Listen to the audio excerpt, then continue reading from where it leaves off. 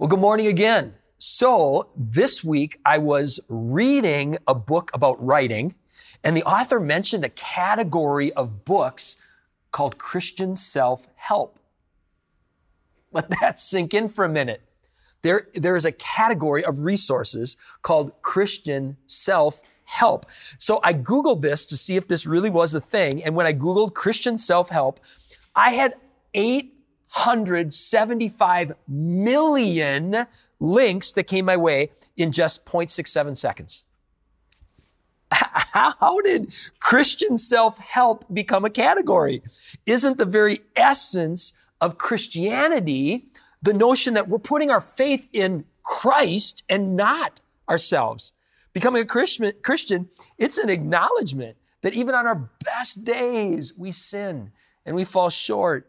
And we completely are dependent, we believe as Christians, on the work of the Holy Spirit bringing about the change in our lives.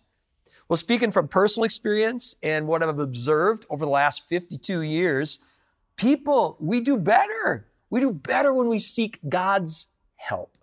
And we do better when we sincerely seek God's guidance. And I'm not just talking about some general God, lower G God that we make up.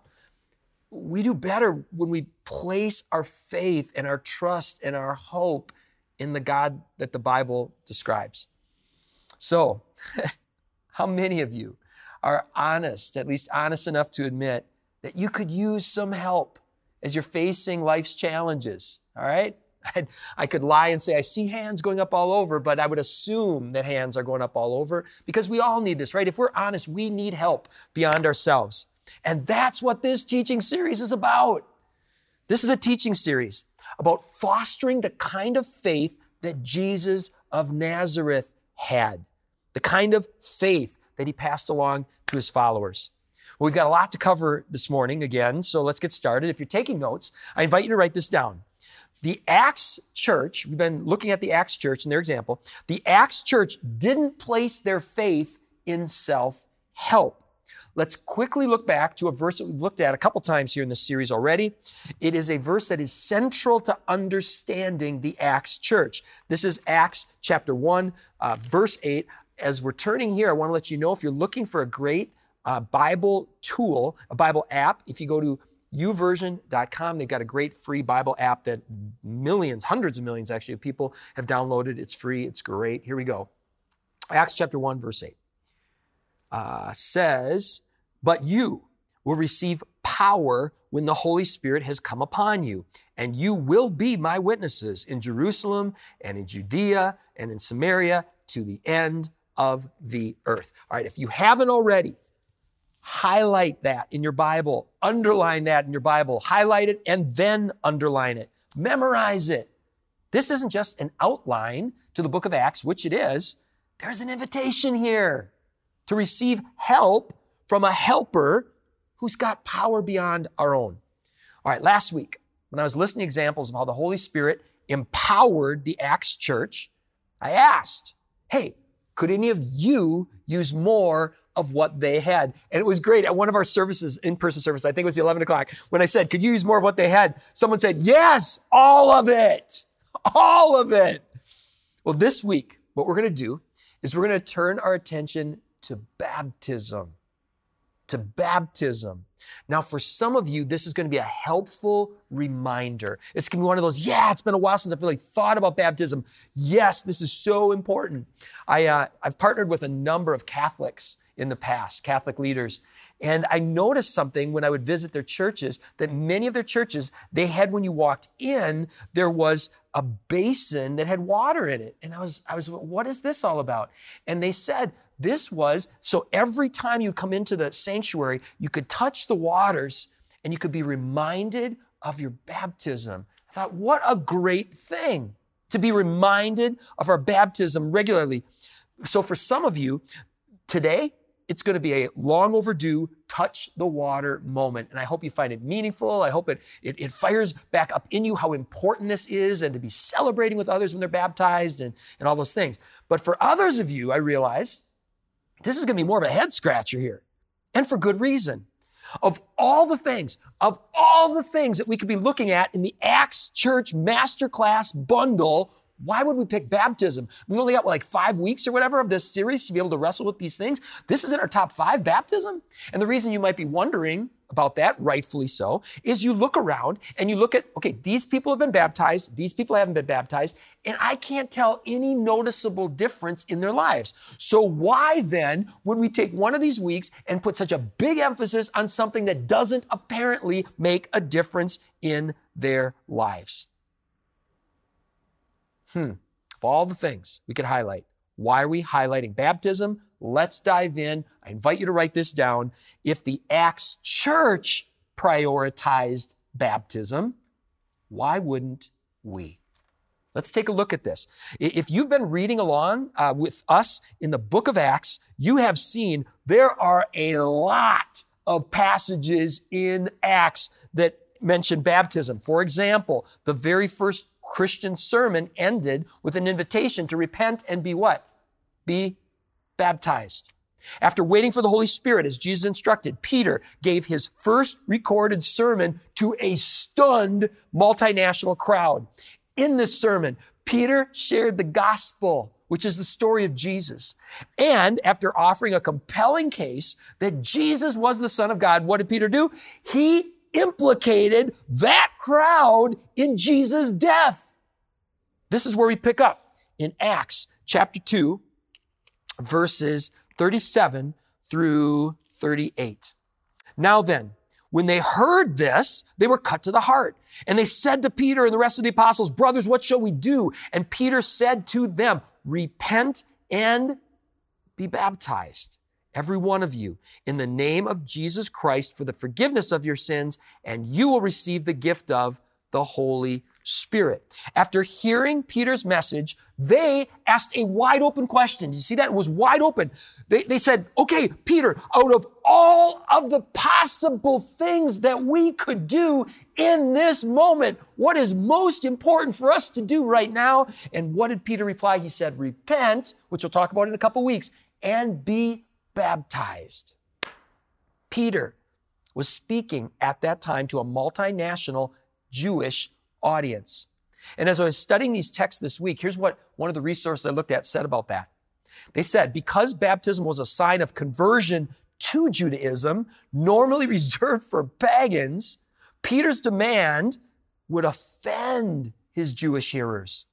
He calls for a public, radical testimony of conversion, not a private, non-committal request for salvation with no conditions. And as I was thinking about that, I was thinking about our times and how many times I've seen events where the person leading the event is calling for a point of decision when it comes to Christ. And what they'll do is they'll say, okay, now with every head bowed and every eye closed, those of you who want to commit to Jesus, would you raise a hand? This is very different than that, isn't it? Very different than that. This was a radical call to respond to the story of Jesus with a whole life response. And that response included baptism into the name of Jesus Christ. In your notes, I included this. Baptism in the name of Jesus, that is a difference maker. In the book of Acts, baptisms aren't all the same. Let's take a look at this. Acts chapter 19, verses 2 through 6. And Paul said to them, did you receive the Holy Spirit when you believed? And they said, no, we haven't even heard there was a Holy Spirit. We looked at that last week. Let's continue on. And Paul said, into what then were you baptized? They said, into John's baptism. And Paul said, oh, John baptized with the baptism of repentance, telling the people to believe in the one that would come after him, that is Jesus. On hearing this, they were baptized into the name of the Lord Jesus. And then when Paul had laid his hands on them, the Holy Spirit came on them, began speaking in tongues, prophesying. All right. So are you catching this? These people had been baptized, but whose baptism did they have? They had John's baptism. And they were rebaptized into the name of Jesus. To be baptized in the name of Jesus is to acknowledge not just in a general way that you're a God follower. It is that you believe that Jesus was the Messiah that the scriptures testified to. And you're converting to his way. Or if you're baptizing an infant, what you're going to model is, and what you're going to teach is the way of Jesus. Okay, here's another thing you're going to come across if you study baptism in the Acts church. You're going to find, speaking of kids, that households were transformed. In the book of Acts, there's several examples where entire households were baptized at the same time. In that first sermon that Peter gave, Peter included these words. He said, repent and be baptized into the name of Jesus, and you'll receive the gift of the Holy Spirit. For this promise is for you and your children, everyone whom the Lord our God calls to himself. Okay, does that mean then that everybody should baptize their infants or young children? All right, what we are doing, actually today, Sam and I are going to do this. As soon as we're done filming this, we're going to film 2 more videos specifically for parents. Because we believe as you go to the scriptures, you can make a strong case for baptizing your children and then having them later, actually you're baptizing with the hope, faith-fueled hope that they're going to make a decision to confirm their faith later. You can make a strong case for that. You can also make a very, very strong case that instead you should bring your children for Jesus to bless them, a dedication with the faith-fueled expectation that later they will choose to be baptized. You can make a strong biblical case for both of these, and we're going to create 2 videos that can show you the biblical case for both. What I want to do right now is to show how the Acts church was experiencing something, right? I guess I won't show it. I just want to point out that the Acts church was experiencing something that was transforming entire families. So why would we not want to recapture more of that? If this is something that can transform an entire family, why would we not want to prioritize this? All right. So now what I've given you here is just a start. It's just a start. Look at all these other references to water baptism. And these are just the ones that I caught. There might even be more. If these are references to baptism in chapters 1, 2, 8, 9, 10, 11, 13, 18, and 22. If you're taking notes, I invite you to write this down because what we've just given you so far is just the book of Acts. Consider this. In Scripture, baptism is linked to some pretty amazing things. When we now go outside the book of Acts to the whole of Scripture, as we see what people were beginning to write down as they began to reflect more deeply on baptism, as the Holy Spirit opened their eyes and their hearts and their minds to what God was doing, here's a sampling, not an exhaustive list, a sampling of the connections that they made in the pages of Scripture. Water baptism is connected to God's covenant promises, inward cleansing and washing away of sin, union with Christ, the gift of the Holy Spirit, and becoming part of the church. In the Bible, baptism is a really, really, really big deal. There's a place to write this in your notes too. One baptism is highlighted alongside one Lord and one faith as a defining mark of Christ's church. And that brings us full circle to where we started. If you're looking at baptism through a Christian self-help lens, you're going to see examples, lots of them, of people who were baptized and it wasn't all that helpful. They were baptized, but baptism alone didn't make much of a difference in their life. And that's the point. Baptism alone isn't baptism. It's not. That's a problem right there. Baptism was never meant to be a stand-alone thing. As I was preparing for last week's teaching on the Holy Spirit, I came across this quote. Love it. If we emphasize the Word without the Spirit, we dry up. If we emphasize the Spirit without the Word, we blow up. If we hold the Word and the Spirit together, we grow up. Baptism alone isn't baptism. There is a context through which the new self is reborn by water and by the Word and by so much more. Here's what we see happening in the book of Acts, this bigger picture. As the gospel of Jesus Christ is proclaimed, hearts and minds are opened by the Holy Spirit. People are drawn to the one true God who so loved the world that he gave his one and only Son. And as this happens, people then move. They move from curiosity to belief. They convert to this new way, the way of Jesus. And they're baptized into a community of believers. They participate in a sacred moment during baptism where their church family gathers around them to pray and to celebrate this sign that God is at work in their lives. And it is God who has drawn them to these waters and is cleansing them and washing away their sin and uniting them with Christ, filling them with the Holy Spirit. And they're welcomed by that church family who then regularly gather with them to encourage and support and challenge each other. They explore God's word together. They observe the sacraments together. They join their voices in worship together. And they reach out to a lost and hurting world together. Okay, that's the context. As we read through Acts, that is the context in which a new self is born and reborn, I should say, and grows and matures. That's the bigger piece, bigger picture of what baptism is a part of. So that's why baptism alone doesn't work. That's why if you just listen to podcasts alone, that doesn't work. If you just are listening to worship music alone, that doesn't work. All right. Before we bring our time together as a close, I got a question for you and an invitation. Here's the question. What if we approach baptism like the Acts church did? The sad reality is most people don't. Most people don't experience baptism in the context that I described earlier. What I have seen, and I've seen this a lot, is when people talk about baptism, so often they focus on things that the Bible doesn't even address. Sam, can I get an amen to that? This is what happens a lot of times. Okay, so for example, how much water should we use? Bible doesn't say. How old should a person be? Bible doesn't say. How much training should a candidate for baptism have? The Bible doesn't say. And yet, what do people argue about so much? How much water? How old should be a person? How old should they be? How much training should they have? Churches divide over issues like this. And these are questions that I don't see the Bible devoting any teaching to.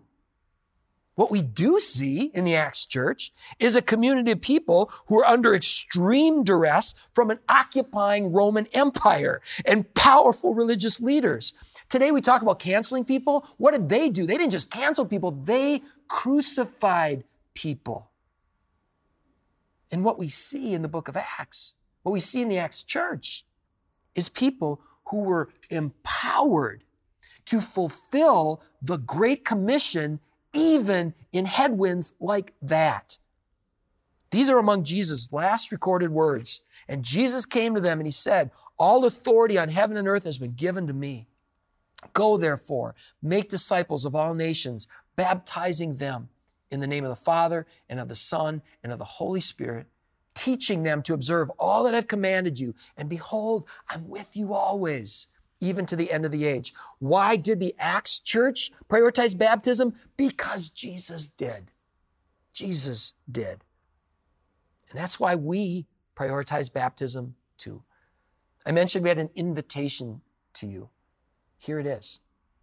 If you or your household have never been baptized, let's set a date or let's have a conversation. Just go to emmanuel.church/next. There's a connection card. You can fill it out. Let us know how we can help you. Help you set a date or help you set a date for a conversation. In the age of COVID, it might take some creativity in terms of how we can do all this. We'll figure it out. We'll figure it out. What we don't want to do is continue to put something off that we see the church in Acts doing right away. If you're a parent, we're going to get those videos posted as soon as we can. And what those videos will do is they'll lay out at least a basic understanding or framework from which you can discern if you're on the fence or not sure, you can discern which direction to take. Infant baptism, infant dedication, right? But then when you make that decision, let's set a date to have your child either baptized or dedicated. In Acts 2, about 3,000 people received the word that Peter brought. They were baptized when? They were baptized that day.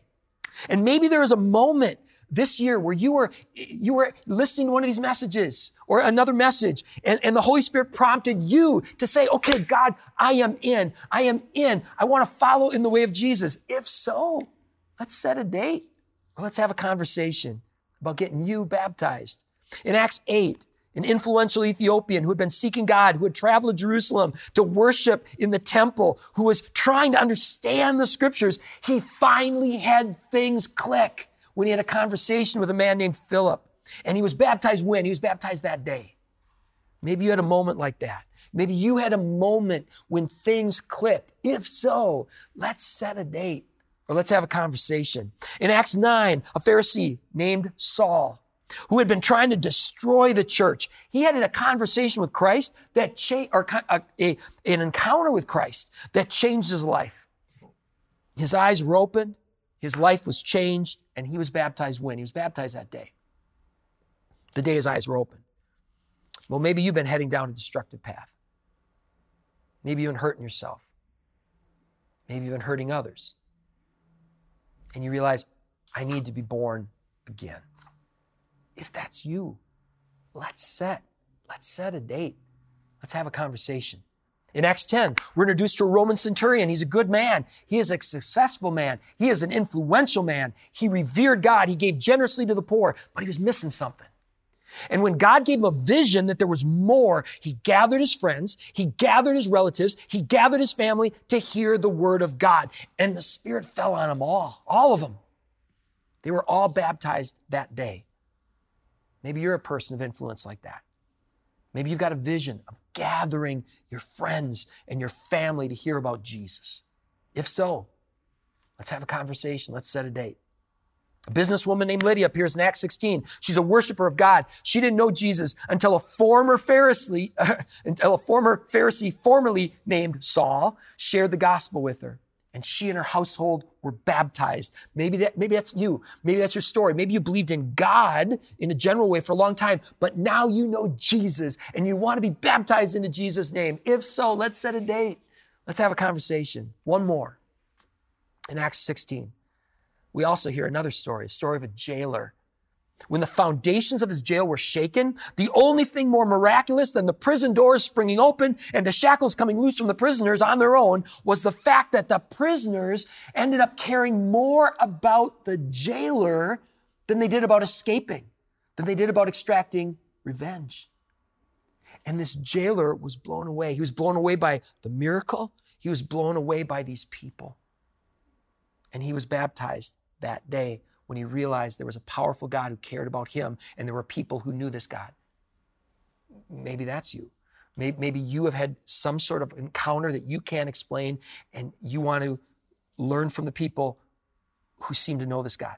If that's you, let's set a date. Let's have a conversation. You can search the Bible cover to cover. You can search the Bible cover to cover for explicit instructions on how much water to use, what age is the right age, how much instruction a person needs. You're not going to find those things. I've looked. What you will find are stories of people whose lives were transformed and baptism was part of their story.